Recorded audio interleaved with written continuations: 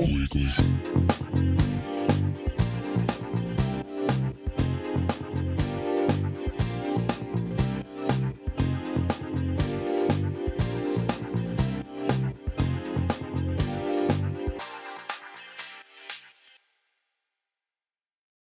In this episode of the Daily Weekly, we are going to look at the university's recent book ban giveaway that happened in early October on the university's diag. The University of Michigan Library received a grant from the Literature, Science, and Art Initiative to give away over 2,000 banned books to students within 3 days. This event is in partnership with the Arts and Resistance theme semester that many students are participating in within this specific academic calendar year. Some of the books being given to students include The 1619 Project, The Perks of Becoming a Wallflower, The Handmaid's Tale, and much more. All the books have been banned by schools around the country and local libraries nationwide. We are going to explore in this episode of the Daily Weekly the variety of concerns about why certain books are currently banned throughout the country and its impact on the future of education relating to literary analysis and bigger picture of the impact of societal reality that has brought thought-provoking conversations to classroom for many years. I'm your host, Claire Jones. Stay tuned. First, we will get student perspectives on their ideas about the overall idea of book banning and if they feel it's an appropriate action to take place for the future of grade school education. Additionally, we will see if any current University of Michigan students have read some of these books that are currently banned in some state legislatures throughout the classroom. This field audio was originally collected by content creator Isabel Dubois. Can you say your name, year, and major? I'm Ceci. I am a second year, and I'm studying biomedical engineering. My name is Eddie. I'm a junior, and I'm a mechanical engineer. My name is Valerie. I am a sophomore in robotics. My name is Aparna. I'm a current freshman and I'm an econ major.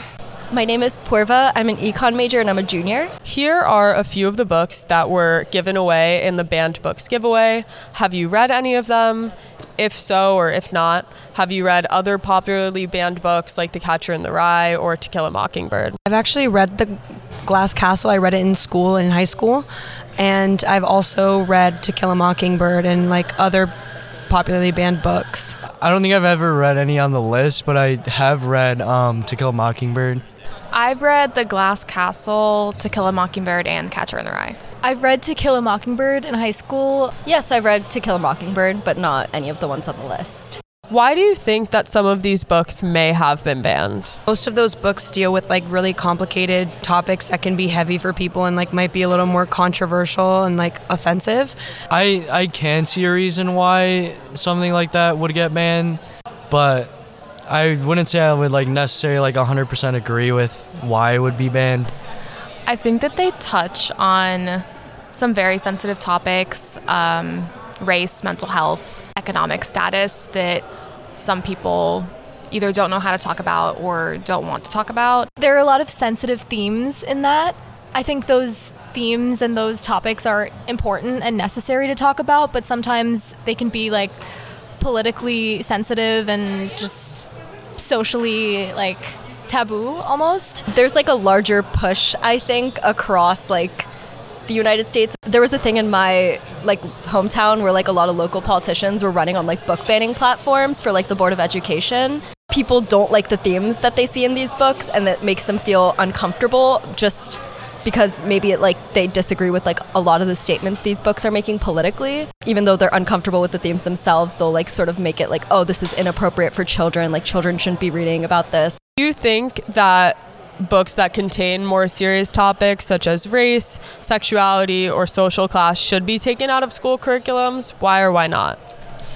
I don't think they should be, just because I feel like school is the area that we should be exploring these topics in, where it should be considered like a safe space for people to learn and ask questions. I think that banning them can make it even more like stigmatized and make things worse. I think it should be up to like person by person discretion. I personally would want to educate myself in like those kinds of topics. I think it's important to like understand and like know the different kinds of scenarios that people go through, but I wouldn't necessarily like want everybody to get like shielded from those things because it's really not like representative of like the actual world.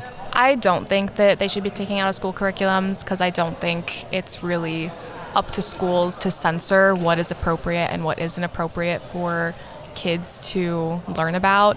I think that it can lead to more serious censorship down the line. Being from Florida, I know that it starts with book bans and continues on to like certain AP classes that you can't take as a Florida student because it goes against the law that is limiting how much people can decide on what their education is going to look like. I definitely don't think they should. Just off the top of my head right now, I'm taking a comparative literature class.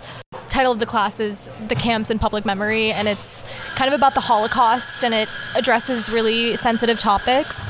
And there are a lot of books that we're reading that have been banned in certain states, like Mouse. It's like a graphic novel. It's about the Holocaust, and there are a lot of like really graphic images, but from my experience in that class, I think a lot of the readings that we do are really, really important in like putting that issue and that topic area in perspective, and it's just been really educational for me. I definitely think they should not be taken out of school curriculums. I think they're important for kids to be able to like learn about these issues, and a lot of kids may feel like represented by these books as well. Do you think banning books is the right thing to do for the future of education? Why or why not? I don't think so. I think that we shouldn't be banning books or topics. I think censoring them or like letting people know that we will be discussing something that can be offensive and maybe triggering is important to let people know and like make that space feel very welcoming and like open so people can talk about that. But I don't think that they should be banned because we need to learn about these things and acknowledge that they exist and have an open dialogue about difficult topics like that. I do not think so. I don't. I think that students should be able to determine what's appropriate for them to learn if they want to learn it. Definitely not, no. I don't think so. I mean, there might be like very specific scenarios where like it may be, but I like largely like this whole like thing that's going on right now, I don't think it's correct to ban these books. Next, we are going to look more in depth at the policy that is being enacted throughout some parts of the United States, and why some states have pushed hard for the end of reading certain books. After reaching out to multiple professors on the University of Michigan Ann Arbor campus who have expertise on various policy matters related to book banning, we did not receive an opportunity to interview these professionals. Instead, we are going to have content creator Sean Kelly, who has been researching this topic for us, break it down to see what he found. Hi, Sean. Thanks for coming on the podcast today. Can you tell me a little bit more about what you found about which states are pushing forward with more restrictions to end the education of certain books? Which states are leading this at the moment? Sure. Book bans have primarily been pushed forward in Midwestern and Southern states. According to this data I found from Statistica in early April this year, it was observed that in the first half of the 2022 to 2023 school year alone, almost 1,500 books were banned. And the most prominent perpetrator of these books were South Carolina, Utah, Missouri, Florida, and Texas. Texas having the highest number of banned books with 438 restricted book titles. And what are the reasons that the book bannings are going on, and why are some books being banned over others? A lot of these books are being banned in a strategic way. I think this is more of a overarching type of censorship that's happening in schools, with parents and legislators targeting certain categories or themes in books that they want to take out, specifically themes of identity or gender identity, with books like All Boys Aren't Blue, Genderqueer, Flamer, The Perks of Being a Wallflower, as you mentioned earlier,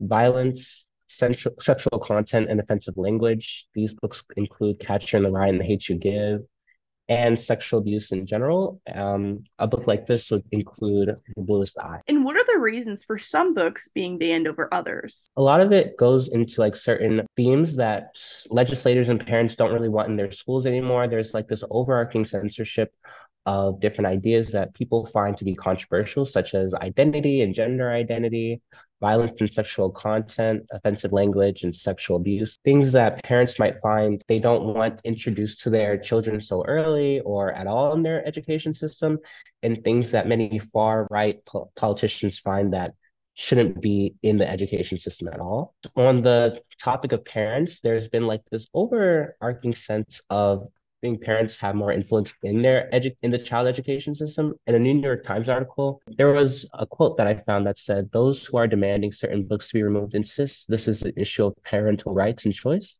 that all parents should be free to direct the upbringing of their children. This is a contentious argument because parents against the book ban say the book bans violate the rights of other parents and the rights of children who believe access to these books are important." There are also a few different pieces of legislation being passed, such as the Stop Woke Act, which was passed in Florida, a bill intended to prevent any teaching that may cause students to feel accountable for the historical deeds of other individuals of the same ethnicity, and the Parents' Right in Education law, which prohibits classroom instruction on sexual orientation and gender identity in elementary schools. And a lot of these book bans are kind of complementary to those policies. Is this the first time that book banning has been proposed in state legislators? If not, when else did something like this happen? So I couldn't find anything that tied any type of pattern of censorship to a specific state, but I did find research from the University of Baltimore City that talked about a similar era, if you will, of censorship in the 1980s. It said that sociology professor Fred L. Pincus recounts that during the Reagan years, Christian fundamentalists began a growing influence in conservative American politics. Groups like the Moral Majority, a religious political organization, were a significant proponent of book bans in the 80s. Many books were banned due to the absence of moral values aligned with Christian beliefs. This was because secular humanism was encouraged in schools to promote the idea that individuals could determine their moral compass without relying on religion. Groups like the Moral Majority claim that public schools are anti-Christian because they taught students that they didn't have to use the Bible as the standard for right and wrong. I think it's really interesting to see that there's a lot of conflicting ideas about parents, what they think students should be reading, but I'm curious to see if you found any research that goes along with the disagreement among students who want to read some of these banned books and their parents who feel like the books are not worth reading in the educational setting are kind of prohibiting their kids to read these books. Like, have you found any backlash from students or anything of that nature? Sadly, no. And I think this is more observational coming from me, but I feel like parents who are raising their children not to read certain books will usually, those same students will usually agree with their parents standing on what to read and what not to read, and probably advocate for the book ban, seeing it as a positive because that's the background that they were raised up in, versus students with more open parents who are embracing like open knowledge and being open to any type of book that they want to read. There wasn't really any type of conflict between parents and students directly. So now pivoting to authors, have you seen any publications of authors of these books that are currently being banned who have spoken out about these objections in state policies? Have you, what's your take on that? What have you found? Yeah, author George M. Johnson, who goes by they, them pronouns, was interviewed by NPR to discuss All Boys Aren't Blue. The American Library Association identified the book as one of the most frequently banned books in the United States. Their book has been banned within 29 school districts due to its LGBTQ content and for being sexually explicit. Johnson spoke about the book's impact on young people and school systems. During the interview, he says the curriculum that is being taught in most school systems is heavily geared toward the straight white male teen. And so when we now can put books into curriculum that tells other stories that are non-white, that tells stories that are non-heterosexual, they're trying to take them out across the board. The reason for books like theirs disappearing from school shelves is because they challenge conventional thinking and encourage students to broaden their perspectives.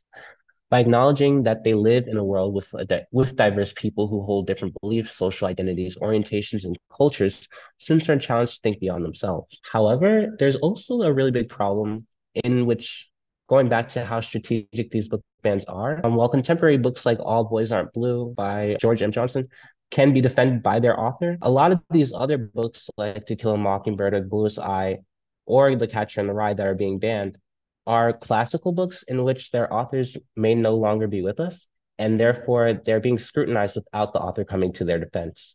Thank you for joining us today, Sean Kelly. This year, the group PEN America, a nonprofit organization whose goal is to raise awareness for the protection of free expression in the United States and worldwide through the advancement of literature, is tracing that 113 bills across the country said it would negatively impact libraries or curtail people's freedoms to read. My name is Angie Early. I use she, her pronouns, and I am the children's literature librarian for the University of Michigan Library.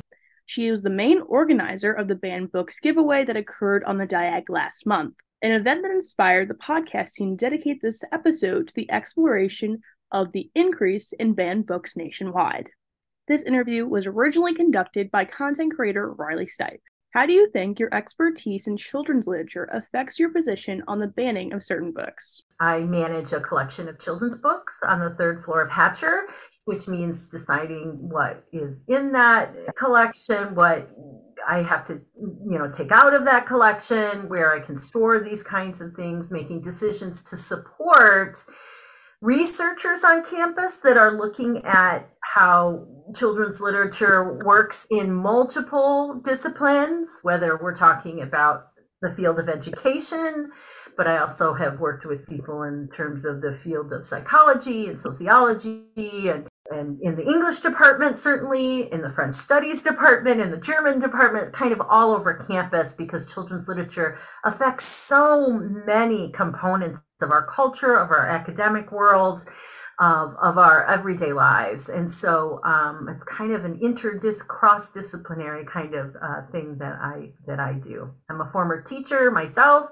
and bring that experience, as well as working in children's departments of bookstores, cataloging children's books in libraries, which means describing them so that people can find them in things like our catalog. So that's some of the expertise that I bring into the role, and some of the things I do, like helping researchers do their work, but also like going into classrooms and talking about children's literature with future teachers, librarians, and many other folks on campus. Have you noticed a trend in which types of books are being banned from schools? So what we're talking about here with the book challenge or book banning movement is we're really talking about how do we have conversations with kids, and how do we work with our school systems and our education system moving forward with things like curriculum and learning our history and learning how to express ourselves in writing and reading and learning more about the world around us. And, there are many folks who have different ideas about how that should happen. How do we learn about ourselves, our world? What is the role of our education system in that? And that's where we get in these conversations about what is taught in schools, what is available to students, how do we engage with our school boards, our superintendents in school administration, our teachers, and certainly members of our community in terms of how that works. And this is where we have conversations about what is in books and what is available to books and who can make those decisions, right? The thing about teachers and librarians and school administrators is that they are taught and trained on how to make these decisions, and they are entrusted with that responsibility through their accreditation, their education and training before they become teachers and administrators and librarians and library educators. And they're making decisions for all students, not just one student at a time. Have you incorporated any emphasis on the more infamous banned books in your research or writing assistance? If so, which ones and why? I think of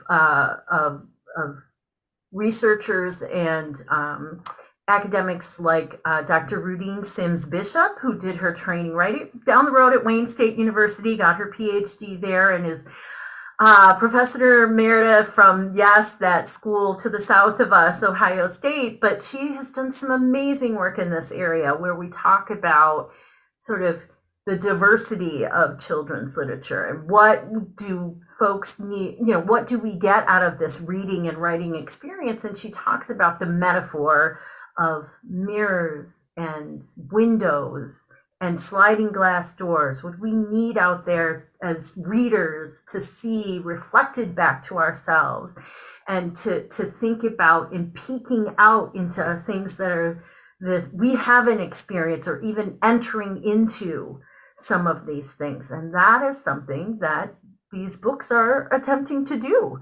that are getting banned. And the American Library Association has done an analysis of the book challenge support requests that they get, because they do a lot of work in this area and trying to help school districts and librarians and communities kind of work their way through these things. And there are definitely trends in terms of the themes of these books. Books that are looking to provide mirrors, windows, and sliding glass doors into the LGBTQ plus community.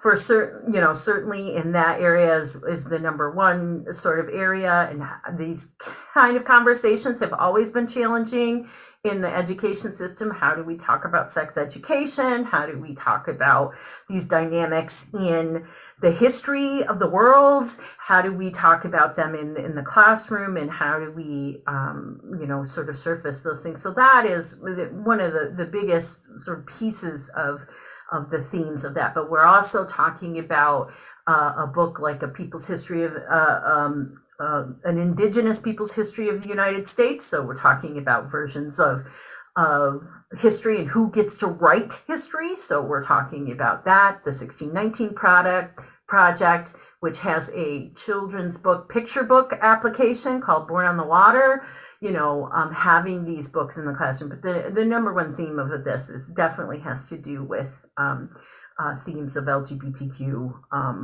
representation in the book and how in these books. From a strictly academic standpoint, do you think banned books is bad for education? So one of the things I do is I do go over to the School of Education and bring examples of books to the classroom. When we talk about things like early education or how to read, we are talking about the representation in many cases. If we're talking about things like first and second graders, they don't have the reading capacity or reading comprehension. So how do we talk about things like the history of our country or our world in representation in picture books? And so I might bring a variety of books to a classroom like that, a classroom that is working with that, thinking about the education of that population, and say, well, let's just look at these books together. Let's look at some of the things that are on the Social Justice Books website. There's a particular organization that has called Social Justice Books that has a great listing of questions that they've adapted from many different sources to help you sort of think through, well, why am I using this book in my classroom? And that's the teaching, whether it's the teaching of this curriculum or math or science, or you always having the goal. What are you trying to achieve as an instructor in these circumstances? And for these future teachers, that's a question that they're asking themselves no matter what the subject, the math, science, art, whatever it is, that they're asking themselves, and how does this map to that goal? So I think one of the, if we're looking at a very bigger, sort of larger context, a historical context, there have been conversations about what is in the canon, right? The sort of literary canon. What are these things that we value as a shared understanding of what is important for us to both not, just to read, period, but also to understand how to express ourselves, how to understand what is valuable in the world, whose stories get to be told and read and seen, and whose stories are missing from those decisions about what gets to be in the canon. And, we've been through many, many examples of this over time. In my lifetime, in many cases, if we're talking about like the 70s and 80s and 60s, we're talking about people like Judy Blume, and who gets to tell the story of, sort of puberty, and all of those things are just this is an extension of those same conversations. And the stakes are high. We're talking about, when you look at the self-harm and suicide rates of trans folks and things, are these people getting seen and valued in our society? If we take that out,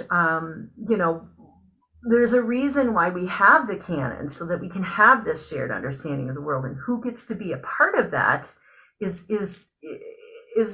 we are showing like sort of what is the value of what your story is and your experience. From a cultural perspective, do you think that book banning will limit children's ability to think for themselves and engage in forming identities and thoughts that can be independently created? I do think, of course, there are many, we might call them inputs, instructional, educational inputs in our lives, and books are not the only way that we learn about the world.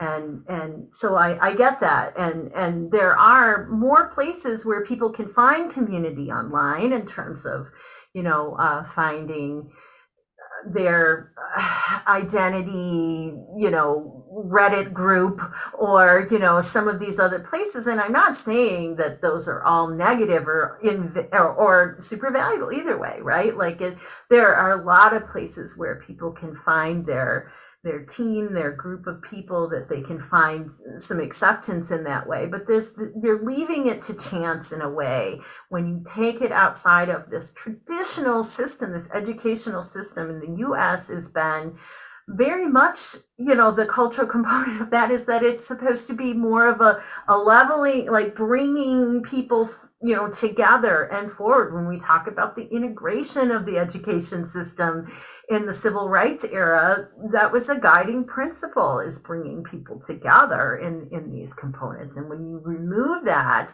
it's just much harder to feel comfortable when you are in a setting where you are not part of the dominant culture.